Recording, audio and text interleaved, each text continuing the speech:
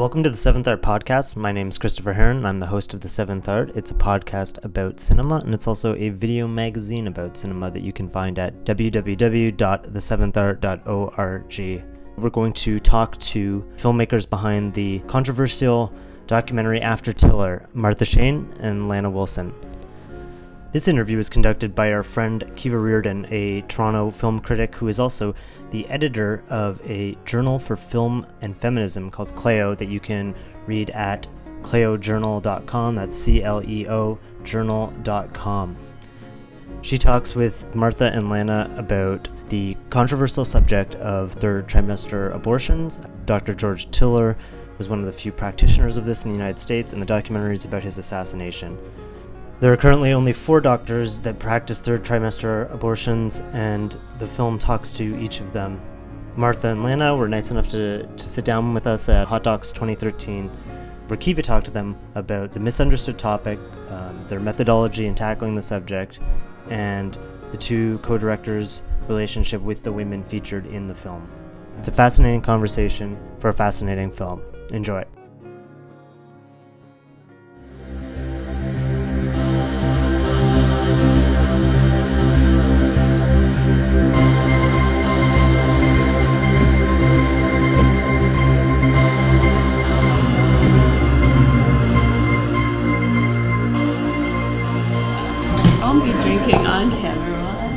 I'll just put it up to the side. It's cool. It makes you look cool. Yeah, it's just really important. I feel like Charlie would be unhappy if it wasn't an abortion movie. Would be, we couldn't drink on it was camera, any other movie. Yeah. Casually sips. I'm just glad these parts. All right, well, we'll get right into it here then, I guess.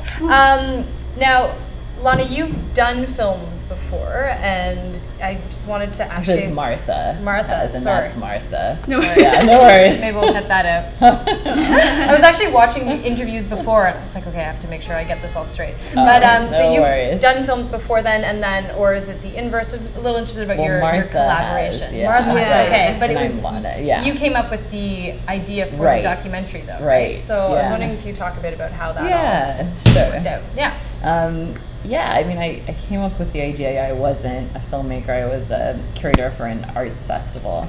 And I was just watching the news after Dr. Tiller's death and was really shocked by what had happened, but also just frustrated by the media coverage of his death. It was just, they would always say, a controversial doctor has been killed, and they would get a talking point from each side of the issue, and that was about it.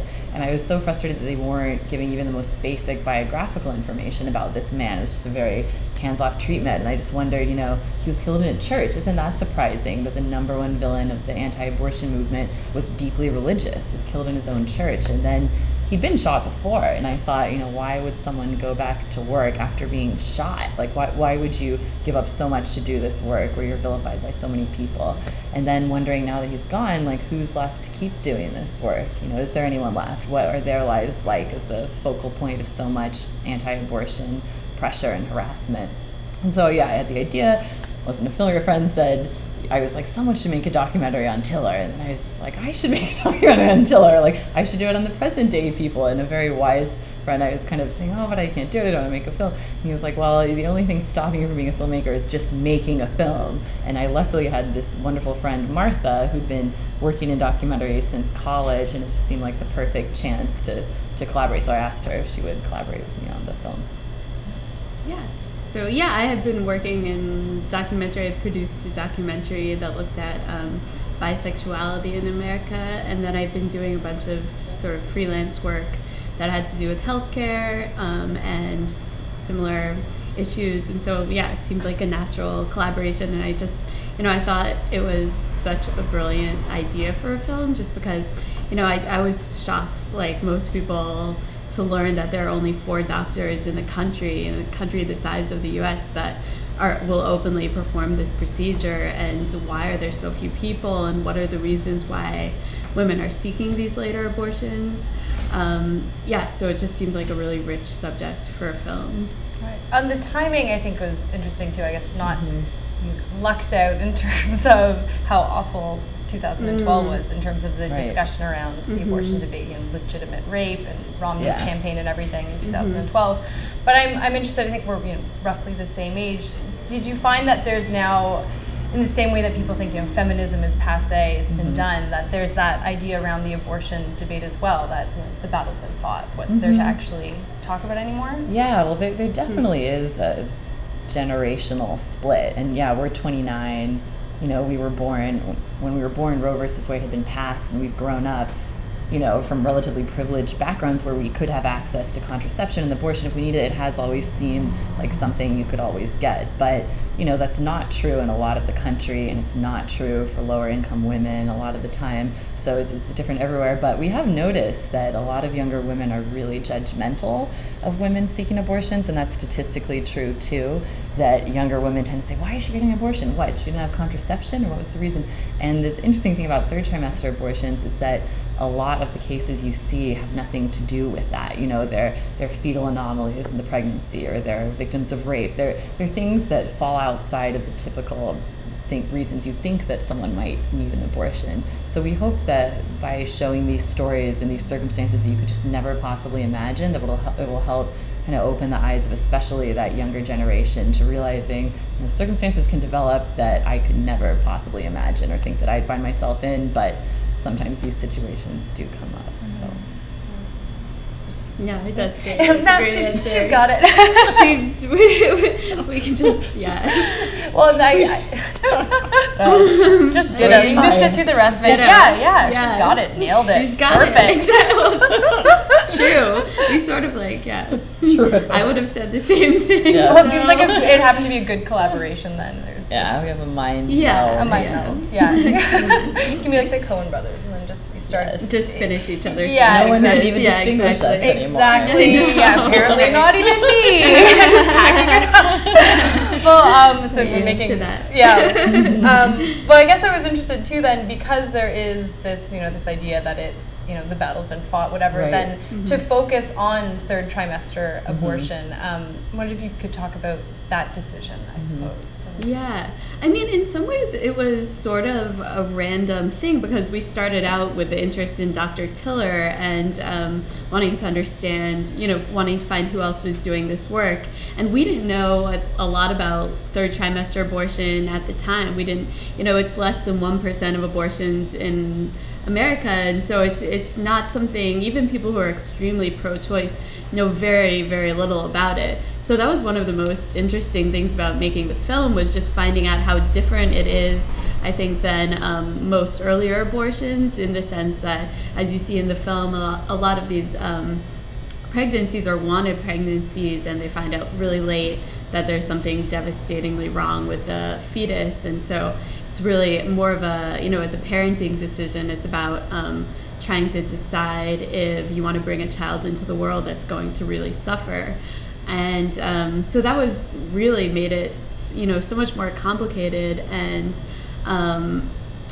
also sort of, we found that the women who are coming for third trimester abortions were, because they were either wanted pregnancies, or they were women who are trying to abort because they've been trying for ages to get an abortion and couldn't. But we found that they were just a really diverse group of women in terms of their political views, their religious views. They weren't sort of like the dyed-in-the-wool liberals that you might expect to find at a clinic like that. They were really coming from a variety of backgrounds. So I think for us, it was a real learning experience to find out what third trimester abortion is all about and how different it is. And sorry. That's No, I wasn't sure if you were gonna. Oh no, go ahead. I was interested then as well in terms of approaching your subject, and I'd like to return to the women who are in the clinic as well. But the 4 doctors who are profiled as well. In approaching them, was there any sort of reticence on their part to partake? Because it is, and you see in the documentary, their lives are very much at risk in performing these procedures. Yeah, there was. There are 4 subjects, 2 men and 2 women, and the 2 men agreed very quickly. They were more public figures. They'd been on news programs before, they appeared on CNN after Dr. Tiller's death, so they were more out there and comfortable with that, so they signed on pretty quickly. The women, it took almost a year to agree, to convince them to be in the movie. partly because Dr. Tiller never did interviews. That was his policy, and they trained with Dr. Tiller. And, you know, for him, it was like, it's not about me, it's about the patients. But then the problem that came up over the years is that, well, the anti-abortion movement is making this completely about the doctors. They're vilifying the doctors. That's their target. That's their goal. And if there's a vacuum of information about someone, if you don't see who someone is, then whatever information is put out there, that's all there is to it, you know? So we put it to them as, you know, this is a chance. We want to tell your story. We want to give you a voice here. We don't think anyone knows the perspective of abortion providers very well. And a year later, they did do one interview on a television show where they didn't get a lot of blowback from protesters. They felt more comfortable with that. And they also thought, you know, this is the chance to tell our stories. And they didn't want only men as the abortion providers in our movie as well. And we're really thrilled that they did decide to be a part of the movie because they're so essential. You saw it. They're really essential, and we can't even imagine now what the movie would have been like without them. And also just that these are the only 4. There are 4 doctors in the country. It's so important to get to have all of them in the movie since they're the last 4. Some of the most powerful scenes too are involve the 2 female doctors during the counseling sessions, and I'm interested how you were able to get that footage even. Of these women, the counseling sessions of talking about why they're going through with the procedure. Yeah, that was mostly due to just the really close collaboration that we had with the doctors and the counselors in the clinic, because they were the ones who first would introduce the idea and just explain there are these filmmakers here, don't be afraid, they're not going to film you unless they have your express permission, and they would just explain a little bit about why we wanted to make this film. And I think a lot of the patients who did agree, I mean, it was a lot of waiting for someone to agree to be on camera, so we spent a lot of time just sort of hanging out in the clinic waiting for something to happen. But when they did agree, it was mostly because they felt like these stories just haven't been heard before. No one understands why I'm here seeking a third trimester abortion. So it was just wanting to get those stories out there, but at the same time, the majority of patients we talked to didn't want to have their privacy compromised. They wanted to be able to go home to their communities and not have to explain to people later on, not have that story be totally out in the open. So we found that the just showing the hands and the feet was incredibly sort of emotionally expressive, and so we were able to just use that, and hopefully worked pretty well. But yeah, it was really the collaboration with the doctors and counselors that made it possible for us to find those patients who did want to tell their stories. Yeah, and we tried to, when we were in the room, we just made ourselves literally as small as possible. Crouching in the corner, flattened against the wall. It was just us and a cinematographer, and one of us would do sound. And, it was hard because these women are going through some of the most difficult experiences of their lives and this real emotional challenge. We didn't want to interfere with their emotional process, but I think that because their stories were so wrenching that I think they really did forget about us being in the room, because they were so absorbed in this and this was so difficult that I don't think we did intrude. And if anything, a couple of them said to us, it was nice to have someone else to tell this story to. It's that kind of relief of the confession, So I think that if anything, it was helpful to have us there for most of the women who we filmed with.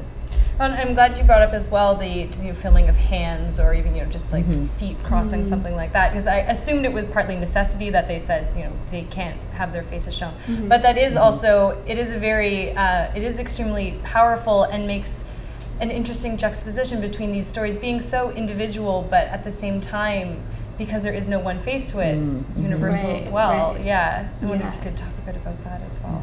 Yeah, I mean, that was just really a process of experimentation. We filmed in a couple different sort of styles. At first, when we were filming patients and obscuring their identities, and then we had a cinematographer, Hillary Sparrow, who came on board, and she really helped us develop that style. And we started shooting just really only hands and just having the sort of the side of the face and the doctor there, and we just realized that we sort of immediately realized that was the most powerful way. And I think also there's a lot of power to seeing the women who are pregnant, that you can see that they're visibly pregnant and they're talking about what this pregnancy means to them, and I think there's a lot of power to that, to actually seeing their pregnant stomachs, and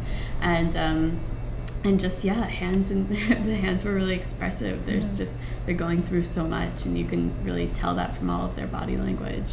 Yeah, because I feel like if it would have been like a 60-minute blur out voice alteration thing, would have really the blur out. What does that imply? It implies that you're a criminal.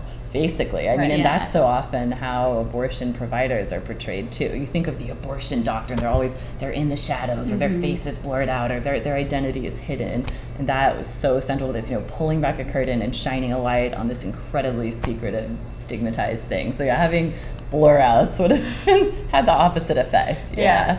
Well, and I think when I was watching it as well, I had the exact same.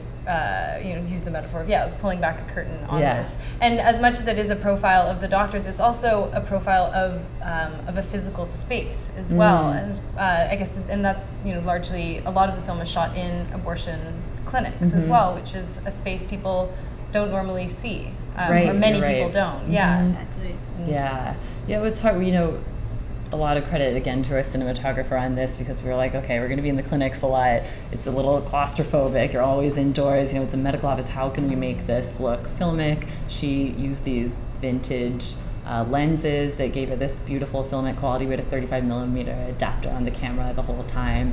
And it is the kind of, I love in the film, one patient says that it was shocking to her how all these protesters are screaming outside the clinic, and then she comes in such a warm, loving place. And I think that is, I guess, a little bit surprising, just the degree of how warm it is and how people treat the patients there with such respect and kindness. It's just not way beyond what you'd ever expect. So. Sorry. Oh, no. I was just agreeing again. And how long did you actually, and I'm assuming you started then researching and planning in 2009 when Dr. Tiller was assassinated. How long did you actually film for? What was the duration of the project? It was, let's see, we started in March. It was early 2010 that we met the doctors, and the two male doctors first, and then about a year later we met the female doctors in person for the first time. But so we were probably, we probably spent about 12 weeks in the clinic, we think, and then more time just filming with the protesters and other things like that. A lot of people have said, wow, you must have spent so much time trying to find these patients with such compelling stories.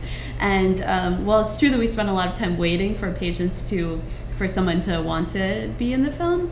We actually, those patients are very representative of the patients at large. I mean, that's a random sampling of patients who are there. People like that are there at the clinics every single week. So it's not, they're not cherry picked in any way.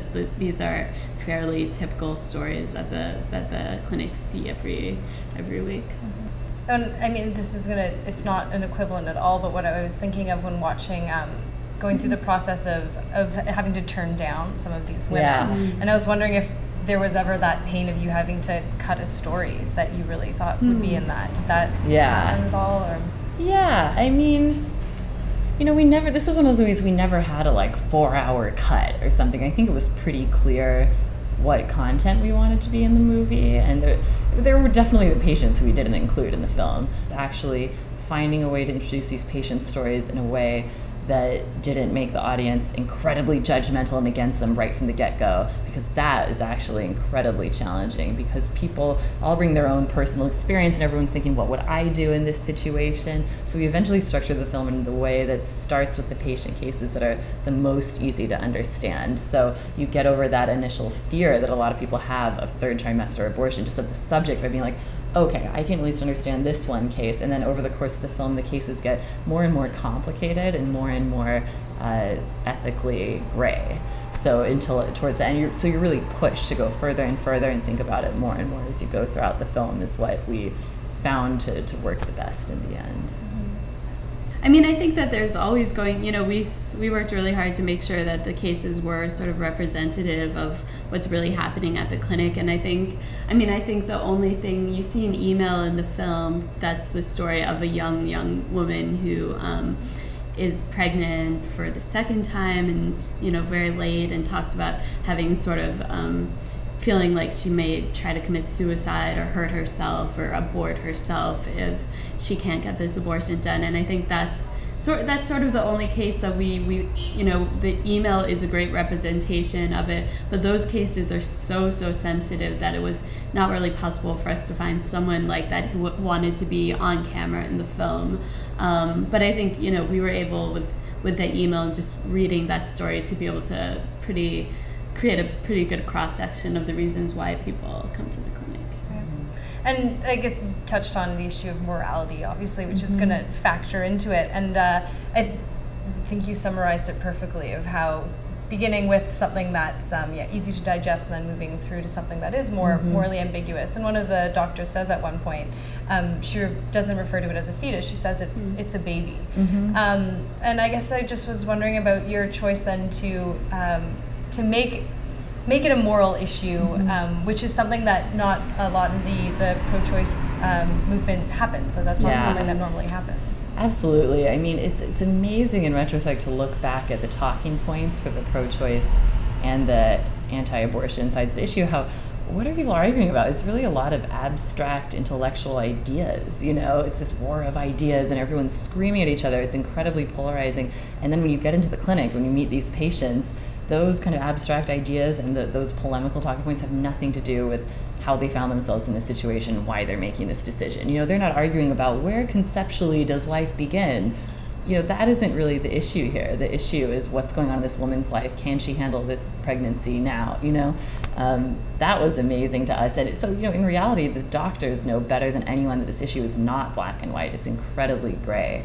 And we loved that they recognized that, and they were so candid, as you mentioned, for example, in that scene, with acknowledging their own personal ambiguity around some of the stuff in this. That was so great, because people come to us after the movie and say, I'm so grateful that doctor acknowledged this about it, that she thinks of them as babies, so this is different than early abortion, because that's what everyone feels. And in order to understand this, you have to get someone who can see where you're coming from, accept that, but what are you thinking of? I'm thinking of where the woman's coming from, so that's why I'm doing, whatever it is. It's so important it was really important to us to embrace the ambiguity and the complexity here.